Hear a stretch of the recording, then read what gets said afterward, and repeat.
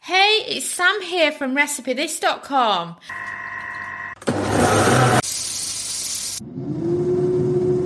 And we've beeped. I wonder what we're cooking today using our kitchen gadgets. Today's recipe is Slimming World Super Speed Soup and cooked in the soup maker.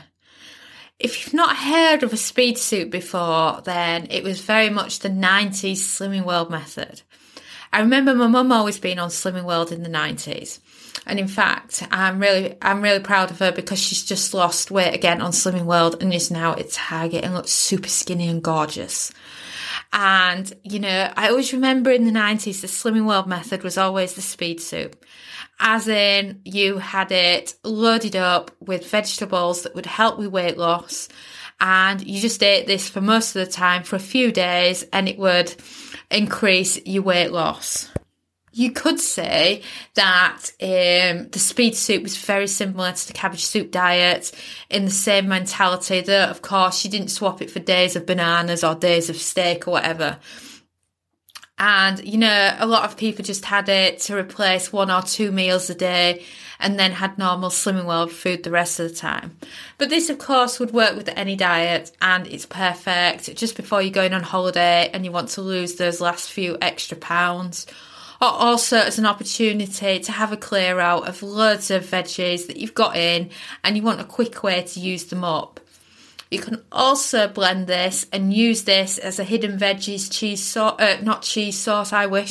tomato sauce as well, and it's just for whatever purpose. And then we all have that row with the soup maker because they only hold so much liquid and you're pushing it down and you're pushing it down. Well, it's one of those that if your soup maker is smaller than ours, then of course do adjust it. So, what ingredients do you need to make a speed soup? Well, first of all, I recommend a medium to a large courgette, or as you might call it, a zucchini.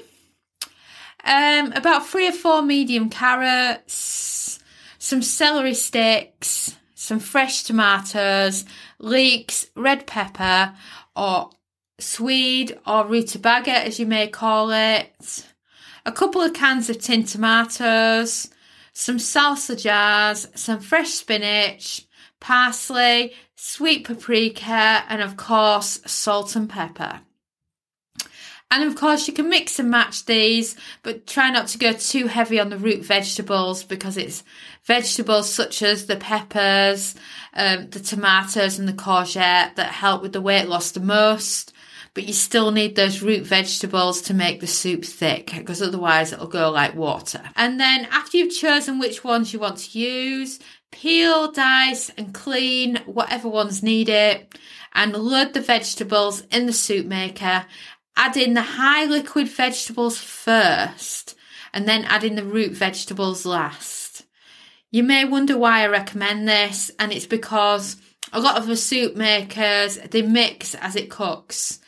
And you want to add tomatoes at the bottom because then you're getting the liquid that's coming straight out of those tomatoes and that's mixing well in the soup maker. And then add in a can of tin tomatoes on top and a can of salsa, along with your seasonings if they were fit. If not, just add the can of tin tomatoes, and when it's reduced in size, we can add the salsa then. Then put the soup maker on the smooth setting, and then you're waiting until it's been going for about 25 minutes. And then add in any extra tomatoes and seasonings you want, or if you didn't get a chance to use the salsa before, you can add it now. Give it a good blend, and then you've got speed soup. And of course, you can mix and match ingredients. You can make it spicy if you want.